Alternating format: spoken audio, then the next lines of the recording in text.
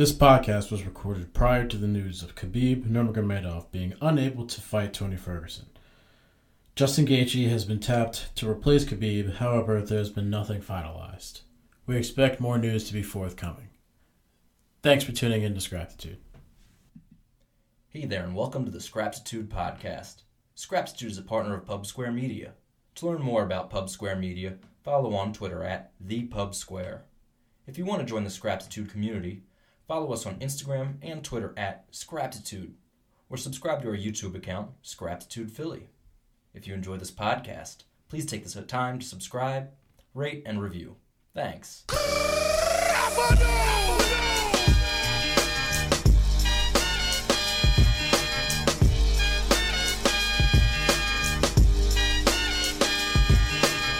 Your time is up, my time is now. You can't see me, my time is now. We're back, and that, sadly, may be the last Rabidoo Scraptitude faithful ever hears, and Jeffrey over here, solemn, sad, face sunken. Tears. If you don't know, Jeff is a massive professional wrestling and massive John Cena fan. He gives me the "you can't see me" all the time, you know, so it's the end of an era. R.I.P. to Jeff's boy, John Cena. The time is now.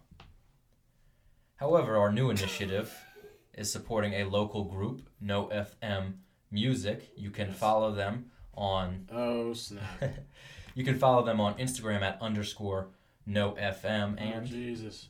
we're letting them flex their creativity a little bit with this one because, you don't want to put people with artistic talent too much of a box. However, my demands, vibrant and soulful, Jeff's engaging, not too heavy, not too far into the womp music. The womp music. And could you explain what womp music is to maybe our less educated listeners? The music with too much bass and the, dying Terminator sounds. Yeah, the computer music, the evolution of techno, all of the branches of that tree. I used to be staunchly against this kind of music. I tolerate it now. It's just, it's what is in this day and age. And I don't want to be I was one of those crotchety people. Get off my lawn. Play some music with some acoustic instruments. Those who resist change are destined to perish. So give No FM Music _No FM on Instagram a follow. Check their stuff out. Quan, actually, one of the members of the group, both Quan and Rashawn are friends of mine from Penn State. But Quan is the one who developed our logo, a very cool logo. You can see it right here, Scraptitude written across the mouth guard, and you should have seen the original because it looked nothing like this. Quan did an awesome job. He took both of our feedback really well. I think that you'll attest to that. I agree. Just as I will, and so I look forward to this collaborative experience, and we look forward to bringing you a new intro, one that hopefully placates you in this sad time, this Rabidoo-less existence. They got Corona and passed. I'm just letting you know already that we're going to have the Rabidoo soundbite 6 or 7 times throughout this podcast, just so people can, Rabidoo! So, Jeff. Yes. Have you seen a show called Tiger King on Netflix? Yes. Tiger King. Maybe you can pull up a little. Yep, God. Yeah, a little picture. Oh, there he is. Joe Exotic. Himself. Joe Exotic. With the tiger right there. Oh, my God. This is one of the most fucked up shows I've seen in my entire life. It fucked me up inside. It's 7 episodes. Have you finished all 7? No, not yet. Okay, so spoiler alert. I won't give any spoilers. I mean, how far are you? I think halfway through, just about. About to be on the 4th. All right. Yeah. Well, my girlfriend introduced me to it, and she actually rewatched the first 3 episodes with me because she was so committed to having somebody to enjoy the experience with her. And it is an experience, I'll tell you that. It's a colorful experience. Dude is eccentric. Yeah, you've probably seen the memes everywhere. Yeah. Instagram, Twitter, Facebook. You can't go anywhere without seeing this man, Joe Exotic's face somewhere, or Yeah. one of the other Was it interesting like Kathy or something? Or Carol. Carol with an E at the end. Carol and is there one more bull? There's Bhagavan or whatever, the one Bhagavan. guy who has the tiger cult. Yeah, the secret bull who doesn't let There's him- other characters, but I'm not going to spoil anything for you. So just a basic breakdown to those of you who may not be familiar with Tiger King but are hearing all about it. Listen, this is not my kind of thing, but the shock value of the show, it's good television. It's like it's in that vein of like Blackfish and all those types of exposés on the treatment of animals, And specifically then some. cats. Yes, and it's got a whole reality TV show element. It centers around centers on Joe Exotic, an eccentric, gay, gun-toting Oklahoman, owner of some 200 exotic animals, primarily tigers, and also a man with 2 husbands, 2 Yes. gay, straight husbands. Yes. So I'll let y'all unpackage that by watching it because it's a multifaceted thing, and I don't want to give away too much. And then the protagonist, shit. antagonist, some of both.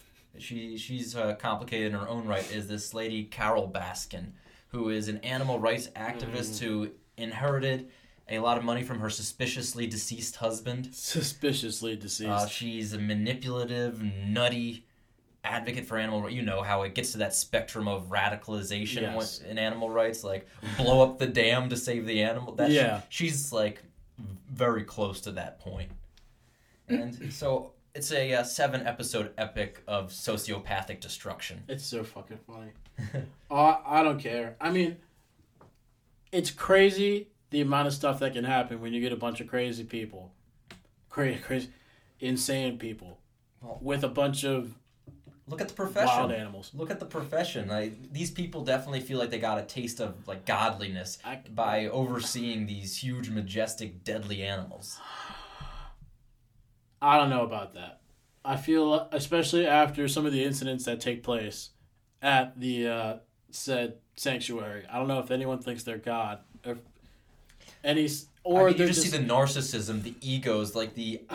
It seems like the some of pedestal these these people seem to put themselves on. It seems That's like some what of I them mean. are so high that they're just like, holy shit, I can't believe this is what I'm doing right Drugs are also an explanation for the behavior, and I believe that it's a variety of things: narcissism, Meth. substance abuse, namely meth, and also you have these exotic, gorgeous, breathtaking, and now. Just look at ferocious the tigers. beasts I think that it's you're huge. surrounded with all the time, and he's just Joe Exotic. This fellow right here, he's blonde mullet and all, escapading with these beasts.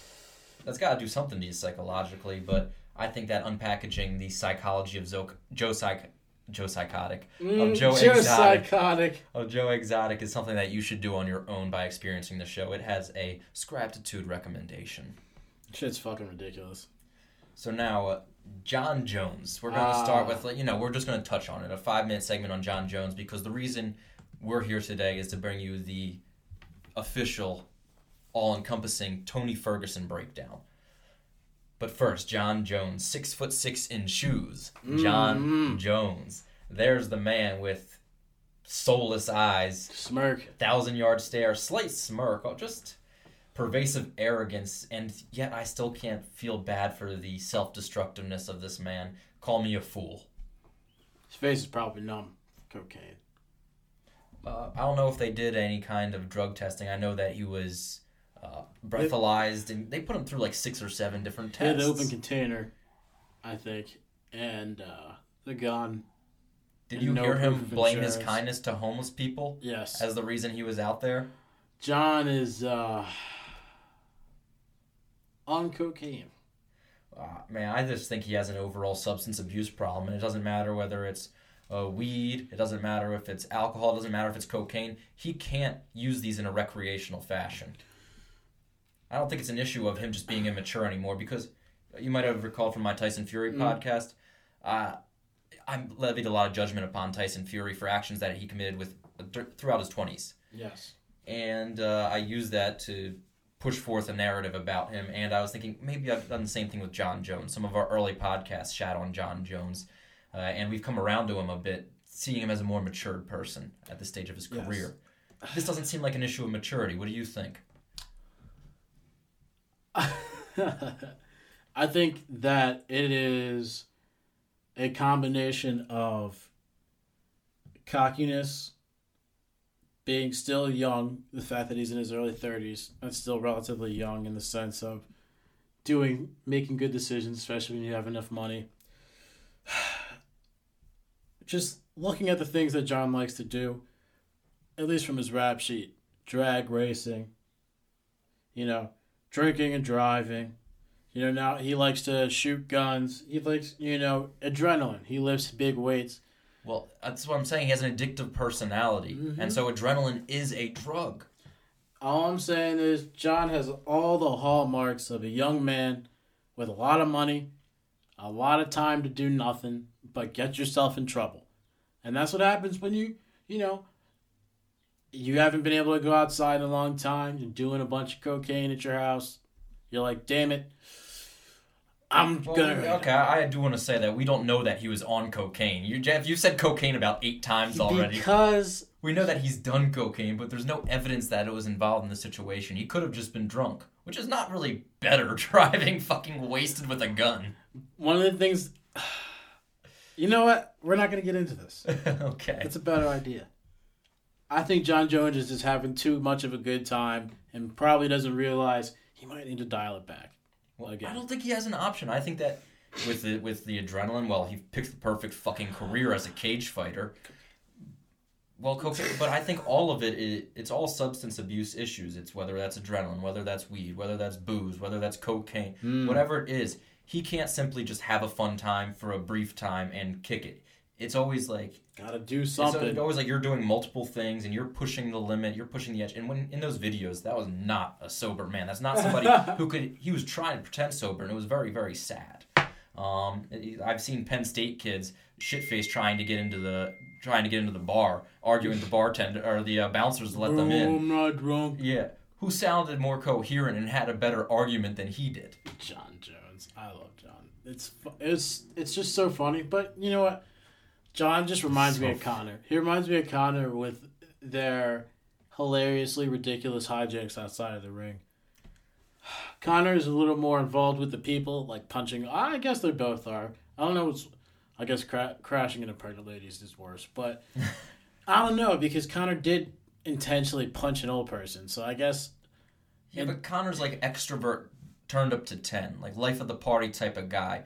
John just strikes me as somebody that has a legitimate substance abuse problem. Maybe Connor had a cocaine addiction or something, but I don't know. Those are parallels that you're free to draw. But to me, it seems like anytime John Jones has a substance in his system, he's going off the rails, and it doesn't seem like he has the foresight to remove him from that situation. He thinks that each and every time he's some new man who's learned a new lesson and can do things with these substances. And there's plenty of people out there, plenty of addicts that know that they just have to quit it all. Well, you know what? John doesn't seem to learn, but we'll see what happens. It does leave some questions about the light heavyweight division, though, and you posted a poll through the Scraptitude Twitter with a question: is Dominic Reyes versus Thiago Santos the fight to make for an interim light heavyweight belt? The results, out of 402 voters, that's pretty good for us at Scraptitude. We're a humble brand, expanding, but still humble. 60% said yes, and 40% said no. So... these guys they're fighting for the title of who lost less to John Jones, and I mean that's funny to me. I think we're doing my man Polish Power Jan Blachowicz. Blachowicz? I think that's how it's pronounced. Blachowicz. Janny B. Yeah, Janny B, as we've termed him. Where does he stand in this trifecta, this assortment of contenders? Jan represents new blood contending for the belt. Not necessarily the most difficult or, I guess, most stylistically interesting contender for John Jones. Not for John. But he could definitely give one of those two a fun fight. Do you think he... he already lost to Santos. He's lost to Santos, and he beat He already beat the Krylov bull. Well, okay, you keep wanting to throw, in our private conversations, you keep wanting to somehow throw Krylov into this upper echelon because he laid on Johnny Walker. Chill out. I'm still talking. I'm just saying he already got that win, so that's probably not the. He's got that win, that Jacare win, the Corey Anderson win, the Luke Rockhold win. Here could four be solid victories. So here's what I say happens. All right.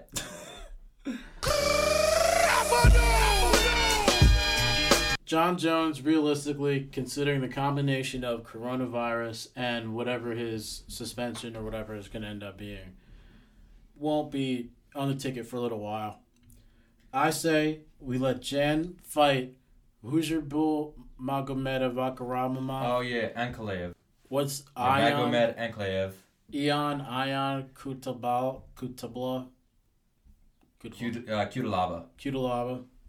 Santos sits out because his knees are annihilated. Yeah, that's a point that I feel like not enough people are acknowledging. Is this man is an explosive athlete who's now 37 years old, coming off of busted knees. Yeah, coming off of 2 major reconstructive knee surgeries at the same damn time. And you're looking for him to come back off of this layoff, off of these injuries at this age with this physical deterioration and challenge right away for an interim belt. I get that he had a good fight with John, a fight that a lot of people perceived as being very close. But there is a lot of logical leaps you have to circumvent in order to put him in this position where you think he's going to be the same man coming back into the octagon. Meanwhile, that Blachowicz fight against Reyes is really, really interesting. You have 2 guys with power and hands and timing and athleticism. And Blachowicz is a guy that right now, he's like 36 years old. He's just at that tail end right now where he's probably not going to be the same guy in a year and a half, maybe. You need to capitalize on that because he's still fresh. He still has his physical ability in an uncompromised way like we can anticipate from Thiago Santos. I get that Santos beat him before, but that's a different Santos, very, very likely, than we're going to see in his next bout. Yes. Well, time is ticking for both Jenny B and Thiago Santos. Both of them are on the higher side of the age group in light heavyweight, with being 36 for Thiago Santos, 37 for Blachowicz. So, really, they have to... These next, I guess, 2 fights are really going to determine how these guys are going to be going. And at this point, Thiago Santos doesn't seem like the one who's going to be able to recover. So, I would say Blachowicz versus Reyes is definitely a good fight to have. Give my man, Blachowicz, a interim title fight against no. Against Reyes? No. Contender fight. No belt. A number 1 contender fight? I don't really care. No belt. The interim belt just really solidifies them as like you're not going to get left. No, not trying to hear that all over the internet at all. See Dominic Reyes. Okay, but it's what the people want. 60% of the people want it, and this is the Scrapitude faithful listeners. God. These are our Jesus people. These are the most Christ. intelligent fans in all of mixed martial arts. They're intelligent, but sometimes the smart people can make the bad decision. No belt. No belt. Okay, Jeff, we hear you. So Jeff votes no. Jeff wants to see... The fight can happen, let it play out. Belt. Let it play out. We can say that. If John is going to face some prison time or something like that, you'd have to do it. He's going to get probation. He might get 30 days, but... I guess we'll see. We'll see. They're in Albuquerque, which might be fortunate in this whole situation in terms of being gun-toting. But there's a lot of information yet to come out. And we don't have our phones on us, so if anything's dropping during this podcast at 5 p.m. Eastern Standard Time, Sunday evening, we don't know about it. Yeah, March 29th. Okay, so Tony Ferguson. Ah, yes. This is the man that we have come here to talk about today. The man himself. Clearly there's a hiatus with fights, but Dana White continues to insist that UFC 249 is going to happen at a to-be-determined location. Well, it has a shadow determination. None of us know about it, but Dana does. But he's insisting that this is going to happen, and that he's even beefing up the card with some of the other events that have been canceled. The headliner, of course, is Khabib Nurmagomedov versus Tony Ferguson. Now we're going to do a isolation of Tony Ferguson and break down exactly who he is and how he merits his title shot, and perhaps gain some insight into why or why not he may be the man to dethrone Khabib Nurmagomedov from his perch atop the lightweight division. Damn, can he do it? Tim doesn't think so. I mean, I've got a lot of things to say, but Tony Ferguson is somebody who is his eccentricism is second only to Joe Exotic. He is a unique character, and he's a unique fighter. When I say Tony Ferguson's name to you, what is the first thing that comes to mind? Blood, flips, rolls, cardio, darts, chokes. For me, the first thing that comes to mind is risk taker.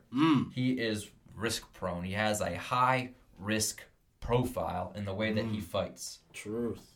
To give a little breakdown of who Tony Ferguson is, he has 16 fights in the UFC now. He's got significant mileage, significant experience. This Tony Ferguson is what Tony Ferguson is. Yes. He lands nearly 30 significant strikes per round. High volume guy, and if you've seen Tony Ferguson fight, you know that's the case.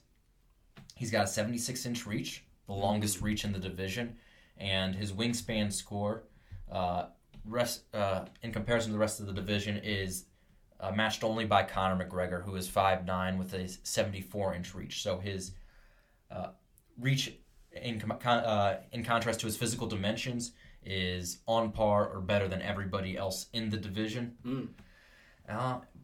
He's also 36 years old. And that's one of the variables that I've heard some chirping about lately, because the average age in the lightweight division is just 31 and a half years old. Yes. So he's far past that apex among top 15 contenders. He is tied with Donald Cerrone as the oldest member of the top 15.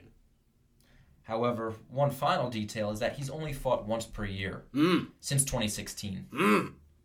Well, there's no doubt that him not fighting as frequently is going to extend his ability, how long he's going to be able to stay in the octagon and compete at any type of legitimate level. Mileage, yeah. Compared to, especially when you look at his contemporary, Donald Cerrone, and watching them fight head-to-head, you can really start to see what Tony is and where he stands.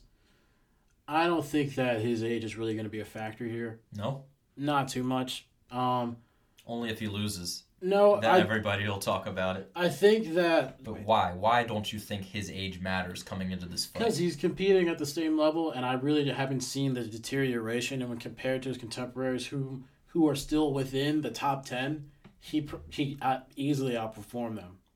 Conventional wisdom, and I don't always like to rely on conventional wisdom, but would say that there is something to be said about mileage.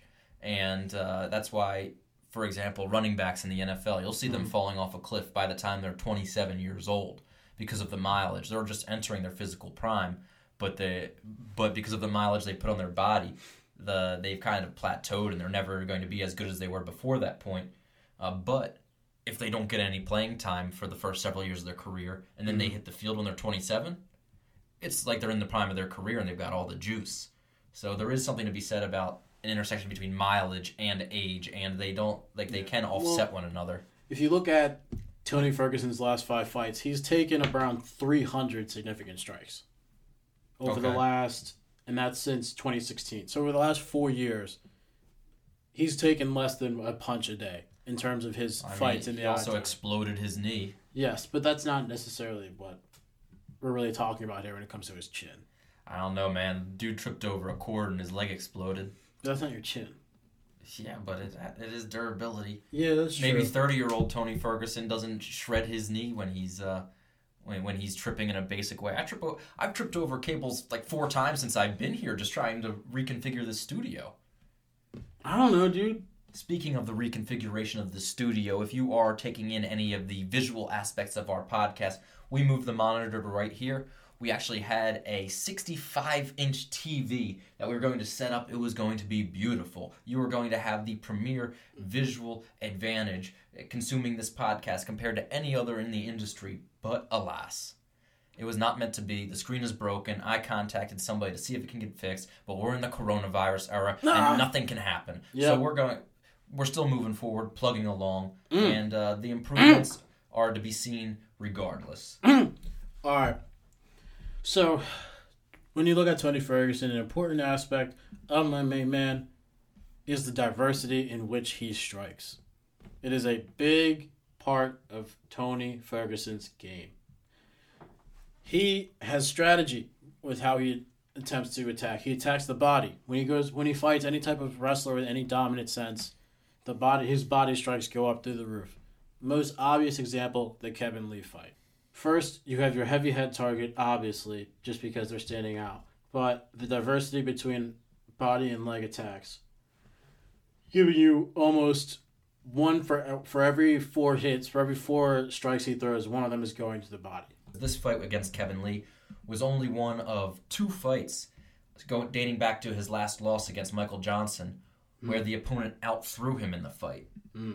And that's significant to me. Those 2 fights where he was outthrown were by Abel Trujillo and Kevin Lee. He finished both those fights by submission, so there was a ground element to how those fights were taking place, and those were two tougher fights for him. Tony Ferguson's calling card has been outthrowing his opponent over and over and over and over again.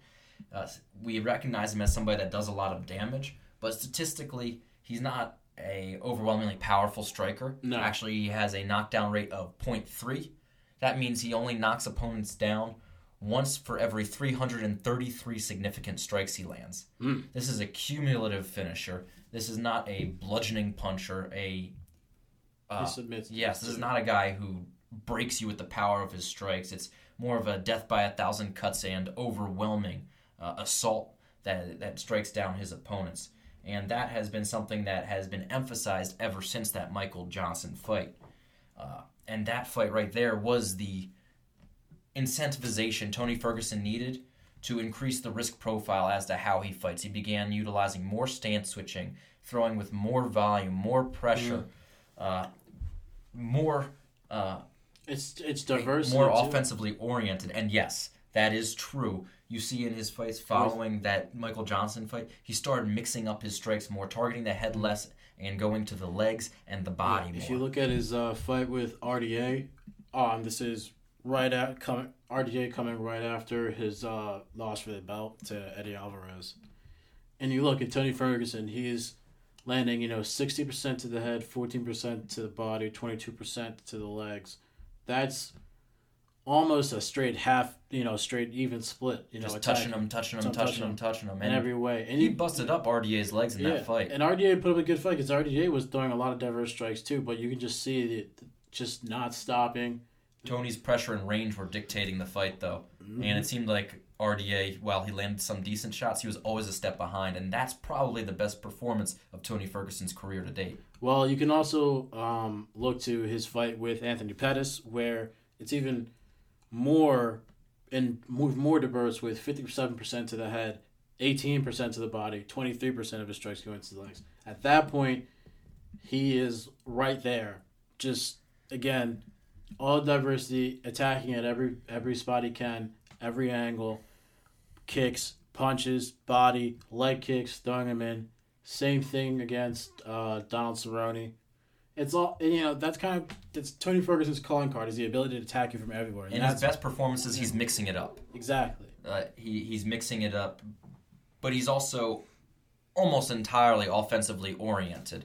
I mean, he does some slips and some movements, some stance switching, but it's generally that reach advantage, that 76-inch reach, that makes it hard for Tony Ferguson to get hit. And that might be a newsflash to a lot of you Scraptitude listeners and MMA fans all over the place, is that Tony Ferguson is actually a very good defensive fighter. The proof is very simply in the numbers. Let's go to his stat page real quick. He defends 63% of strikes that come his way, and that's pretty remarkable when you consider the fact that leg defense rate. So he only defends 24% of leg strikes, and he only defends 43% of body strikes. So when you think about the fact that his overall strike defense is 63%, well, that is because opponents are only landing he's defending 70% of head strikes. Yeah. 70%. Opponents are only landing 3 out of 10 head strikes they throw at Tony Ferguson. So while we see him getting clipped, while we think of him as a hittable fighter, that's not exactly the truth. It really has to do with his disregard for his own body, his willingness to exchange, because he's outlanding his opponents significantly. And when I say significantly, I mean by 10 strikes around. Yeah, it's not just his ability to defend the strikes and make his opponents miss. It's also his takedown defense.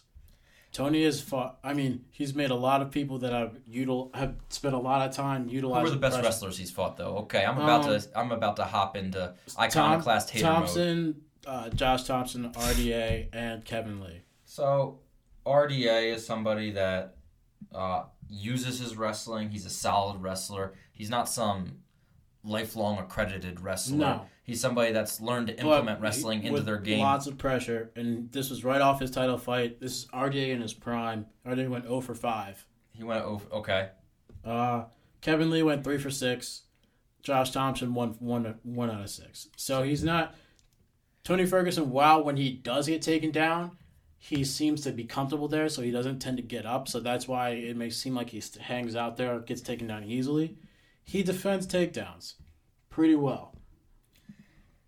Yeah, I think that it's worth noting that how the only 2 fights that he was outthrown by his opponents, where his opponents threw more strikes than him, that Trujillo fight and that Lee fight were also fights where he was taken down multiple times. That seems to be an issue for him, and I don't believe that Tony Ferguson's takedown defense is necessarily as good as that 75% takedown defense rate suggests. Kevin Lee, with a staph infection, as young as he was, and as good as Tony Ferguson was, still managed a 50% takedown rate, which is better than his career average. But he was not able to really capitalize on them in any way. He mounted Tony Ferguson and dropped elbows on his face. So, landed less significant strike. Landed one more significant strike and was submitted.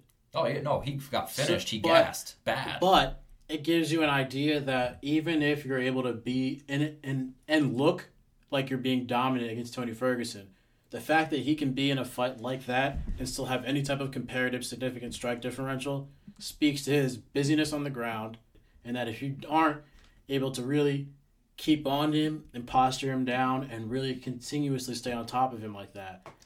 Well, I think it speaks to the fact that he throws lands 30 significant strikes per round. That's why I think he gets to that point. He throws 1.4 submissions per 15 minutes. Yeah. So, which is another... Yeah, no, he's very active. He's always attacking, but that always attacking is part of what got him in trouble, and I guess we're going to spend more time talking about this Kevin Lee fight. Because Kevin Lee, when he first took him down in that first round, when he was fresh, he took him down, and Tony Ferguson went for an armbar, which he was never close to getting in. At first, he had him in some 10th Planet Jiu-Jitsu pretzel hold. Yeah, sorry that I don't have all the terminology. It's one of the Harry Potter creatures or something. They named it after that. Eddie Bravo is it was the Hagrid lock. The Hagrid lock. Yeah.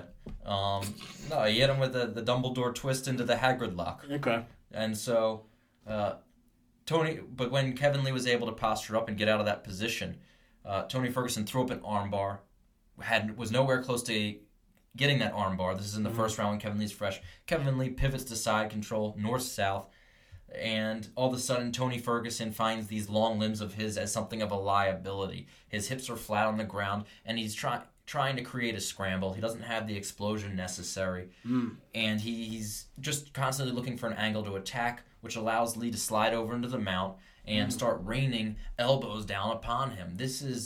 He was not that successful at the end of that round with the elbows. He landed maybe one or two. He landed several significant strikes from a mounted position. They ended up clearly throwing after that. He was clearly throwing, knowing that the round was in the last 20 seconds. He was clearly throwing with reckless abandon because he knew that sacrifice of the position was not going to be, a tactical disadvantage. Yes. So he was going ham, and then Tony threw up the Anderson Silva, Travis Lutter legs over the body when he was mounted, and managed to pull him and create a little bit of a scramble there.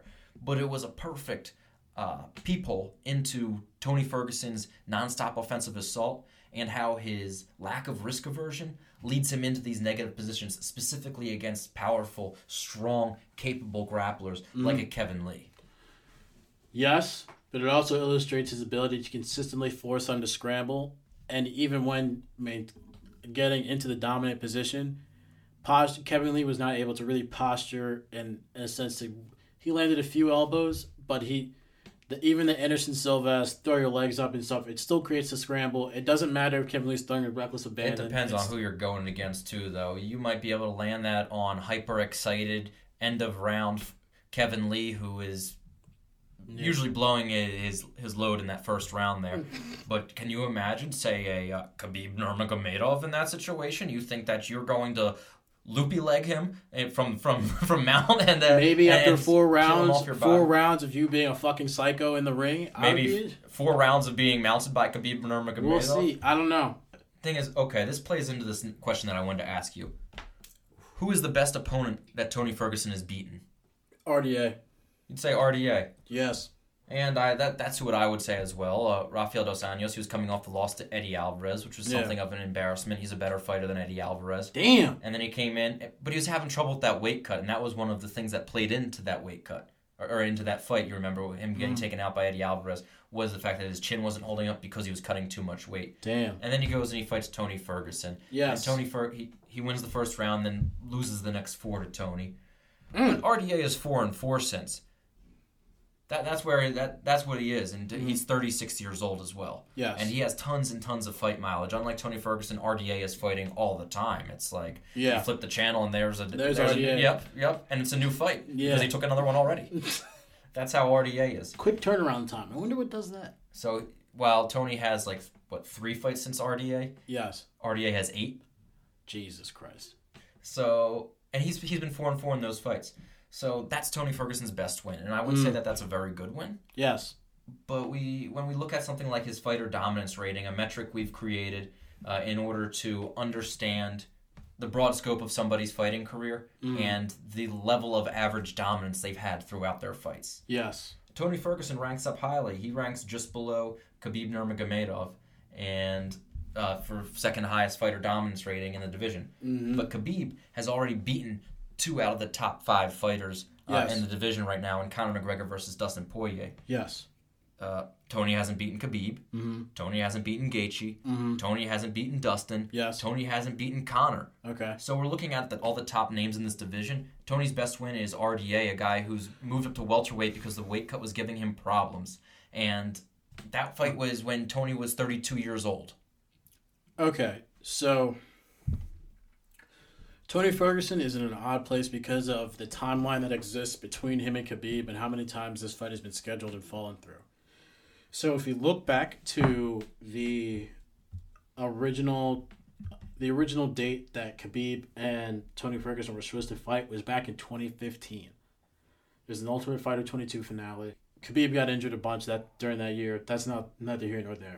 What I really want to talk about here is the time between the second half of 2016 to the first half of 2017. This is the time where Khabib and Tony have both solidified their streaks and are both gunning for the championship. The rankings at the end of 2016 go as Conor McGregor at this point is lightweight champ. Excuse me. It goes Khabib, Tony, Eddie, RDA, Edson Barboza. At this point in time, Tony has wins over 2 of them, 2 of the top 5. So does Khabib. Now, we go to the midway through 2017. Conor's still our champ. Khabib, Tony, Eddie, Barboza, and now Gaethje has just entered the top 5. But he had only beaten Michael Johnson and had just lost to Eddie Alvarez. So, you look here. Tony gets scheduled again to fight Khabib in 2017. Khabib is injured or sick or whatever. Tiramisu. Tony gets the interim belt, beats Kevin Lee. 2018 comes, flip the switch. Tony gets injured, right? Tony's out. Ally Quint is in. Khabib gets the belt. The interim belt. Khabib Conor happens. Conor's out of this picture the entire time because of the Floyd Mayweather fight combined with him getting in all the legal trouble and all that junk. Okay. Dustin Poirier is literally still irrelevant at this point in time. So now you push forward. He was irrelevant. What year are we talking about right here? This is mid 2017. The top 10 lightweights in the UFC are Khabib, Tony, Eddie Alvarez, Edson Barboza, Justin Gaethje, Nate Diaz, Kevin Lee, and then Dustin, right over Michael Johnson. So Dustin isn't really a top. He's a top 10, but he's not. Because Dustin had the Michael Johnson loss in 2016. Yeah. But this is the reason why Tony doesn't have these wins, and then coincidentally, that Michael Johnson loss is just as long ago as the RDA win. Right. And then you look at Justin Gaethje. Justin Gaethje became relevant in 2019. That's when he picked up his 2 relevant wins. He ran 2 losses before that to Dustin Poirier and to Eddie Alvarez, and then 2019 gets 2 wins. Now he's relevant, and now he's into the title picture. I get you, but what all this sounds like to me is trying to argue how good Tony Ferguson's wins are based off of what guys were ranked at the time. And we have more sophisticated measures to determining how good fighters are. But we know that... I mean, right now we're talking about it all retroactively. So, yes, at the time, making that argument for him getting the title shot and him and Khabib respectively, where they were and how good their wins were, that was a better case then. Because everyone was chasing Conor. No one was trying to fight Tony Ferguson. But now we have more Conor McGregor. But now we have more comprehensive data, and we know that Justin Gaethje put Edson Barboza to bed. We know that Dustin Poirier has taken out Eddie Alvarez and Justin Gaethje and solidified himself among the top of the division with some impressive statistics such as significant strike differential to verify his legitimacy, as well as a win over Max Holloway. Yes. We have now a stronger collection of guys at the top of the division, and the truth is that Tony Ferguson, with his 75% takedown defense and his fighter dominance rating of 8.57, without beating any of those guys, he beat the yesteryear collection of top talent in this division that we can retroactively look at and decipher as not being that elite. Yeah, but at the same time, we have to recognize the climate. Because of the fact that merit isn't what gets you title shots and isn't what determines where you are, we have to recognize the climate that existed around the lightweight title. But we're talking about the current climate. The current climate is still the same. Justin Gaethje has been chasing Conor McGregor for the last year and a half. He's not taking any other fight. We have, who else do we have here? Dustin Poirier just took his L to Khabib, and now he's trying to get his turnaround and fight Dan Hooker. Yep, that's scheduled for this summer, July, I think. Conor McGregor's probably going to fight Justin Gaethje, and Tony's fighting Khabib. At this point, what it used to be was light heavyweight was a muddled picture with no clear contenders outside of Khabib and Tony Ferguson. And now a few other contenders have emerged, and they are going to decide between themselves who's going to be the ones that are really going to be fighting. Not only have they emerged, they have their accomplishments, their weighted accomplishments, depending on the rank and ability levels of their opponents, are more relevant now than Tony Ferguson's are. Debatable. I mean, the only one is really Khabib. Khabib is probably the only person who's actual. Because I mean, there's Conor. Justin Gaethje is not. He beat Shell Cowboy, who. Since he achieved his biggest win, Tony beating RDA, Dustin Poirier has beaten Jim Miller, Anthony Pettis, Justin Gaethje, Eddie Alvarez, and Max Holloway. I mean, that collection of wins is better than any collection of wins that Tony Ferguson has had in his entire career. It's RDA, Kevin Lee, Pettis, Donald Cerrone are his last 4. So washed Donald Cerrone, washed Anthony Pettis, staph infection Kevin Lee, and weight cut problem RDA. It seems like it's easy to cut down these fighters at that point, though. So it's because we're coming from the perch of the knowledge we have now, not from the perch that we had at the time. So what I'm saying, Jeff, is that the statistics that represent the greatness of Tony Ferguson, the significant strike differential, the fighter dominance rating, the finish rate, these different metrics are inflated. They're inflated by a lackluster resume.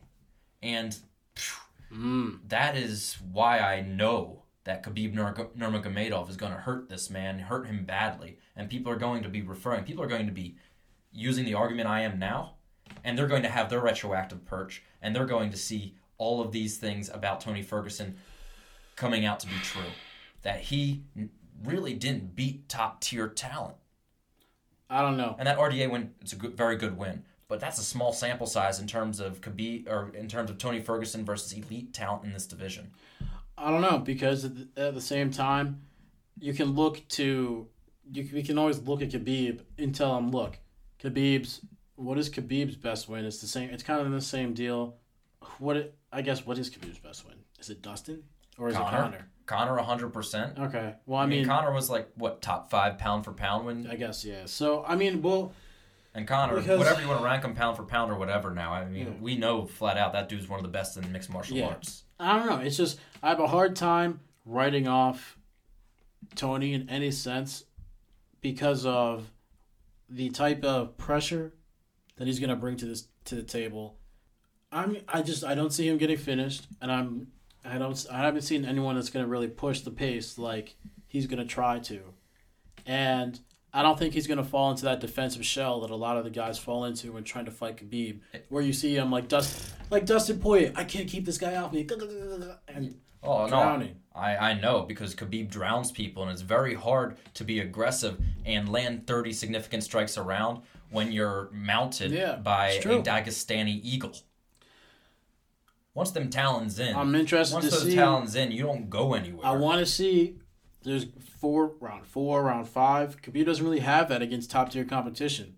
The only round 4 is the round 4 he's seen is against Conor, which he finished the fight in. But Conor did technically took a round from him. And if there's anything to the sense of being defeated and not trying to attack or not being as offensive as Conor himself has said, we will see if that actually makes a difference. And Al Iaquinta, who basically got fucked destroyed. up. Yeah, just got beat pillar post. Anybody who says that fight was close is fucking Khabib got like 6 takedowns and outlanded him by like 100. Yes, Khabib outlanded him by nearly 100 significant strikes and took him down 6 times. Yeah. So passed his guard 7 times. A clinic. Yeah. A clinic. It was somebody that was 3 levels ahead of their competition in that fight. I don't know. Yeah, I'm just saying that the numbers for Khabib Nurmagomedov, there's a smaller sample size. He hasn't had as many fights, but he's beaten better guys than Tony Ferguson, and he's also beaten the same guys that Tony Ferguson has staked his resume upon. RDA. He hasn't fought Kevin Lee, but Kevin, like I said, that's staph infection Kevin Lee. 25-year-old staph infection Kevin Lee. And as somebody who is a very, very strong supporter of Kevin Lee and his ongoing maturity and promise within this division, you have to recognize that the Kevin Lee that was in that fight was not ready to be taking on a veteran the caliber that we perceive Tony Ferguson to be. Yes, it's a mismatch. Definitely a mismatch. So, okay, I'm the one here saying that we should depress the numbers of Tony Ferguson because his resume is suspect. But there's also another way to look at this. What does Tony do better than any other fighter in the lightweight division? What makes him elite? He gets it done. Regardless of how the stats anchor out or whom he fights or what they're supposed to do to him, Tony Ferguson finds the way to get the W. 73% finish rate. You look at he finishes fights, and no matter where the fight goes, he has the ability to end it. But Conor McGregor has an 80% finish rate. Conor McGregor is bolstered by the fact that he fought in a smaller weight class where he was starching, in his own words, midgets. And it is hard to take that, especially... What about Donald Cerrone? Tony had to beat the shit out of him, but was never able to tell me how many fights Donald Cerrone has won in a row, and then we'll see how many fights Tony Ferguson has won in a row, because I don't care. I get that. What I'm saying is that he was swiftly handled by both McGregor and Gaethje following that Tony Ferguson fight. No one cares about Conor McGregor's finish rate because he was fighting.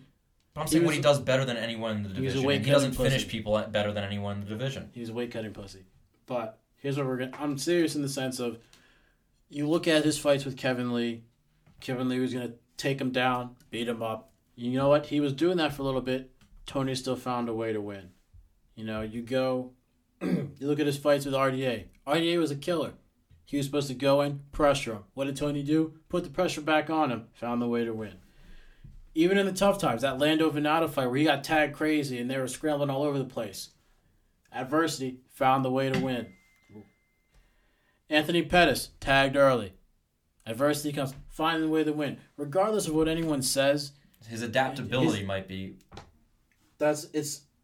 Tony adapts, and regardless of what happens, he excels and embraces the adversity to come out on top. And that is something that you cannot overlook because, when we talk about Kevin Lee and we talk about the breaking point and how you can really push people and they won't get there, Tony Ferguson is someone who, when you push him, he walks back up to the challenge. He continues on, and he finds ways to win. And you know what? That is when someone isn't going out. When you see someone like Khabib who goes out there and he applies what he knows and he dominates these dudes. There's something to that, but there's something to be said for the man who finds the way, regardless of what happens and whatever type of hardships occur in the fight. They're polar opposites. Khabib is like the most risk-averse fighter. I mean, he beats the shit out of people. But talk about somebody that's a risk-averse and prefers grappling versus somebody that embraces risk and prefers standing. And when Khabib is standing, he does not try to get caught in wild exchanges. No. That's exactly what Tony gravitates towards. They're very, very different. Khabib, 90% of his significant strikes are targeted towards the opponent's head. Tony Ferguson has much more strike diversity and kicks far more often. They are staunchly different fighters. And that risk profile, though, is exactly why Khabib did not get rocked by somebody like Al Iaquinta and why Tony Ferguson got rocked by Lando Venata, why he got rocked by Anthony Pettis, why he got knocked down by Michael Johnson. I think one of the things that Tony does better than any fighter really is he embraces the chaos of what the fight actually is. And when things start going a little haywire, you find him in there still like... Well, he's as mentally tough as anybody in the entire world. Not sport, world. So, it's just... I would say that his mental fortitude and his cardio are the two things that are incomparable to anybody else in the division. The things where he ranks higher than McGregor, Gaethje, Poirier, even Khabib. I don't think that there's anybody that can run up a hill as long as Tony Ferguson can. Because even when Tony Ferguson's exhausted, he's going to do it until he dies. Yeah, something's broken. Something's broke. He's got the toxoplasmosis. Yeah, he's got 100%. He's got the toxoplasmosis. He has to. His cardio and his mental fortitude are second to none. Because you don't. Tony Ferguson's statistical profile just breathes of someone who is just in it.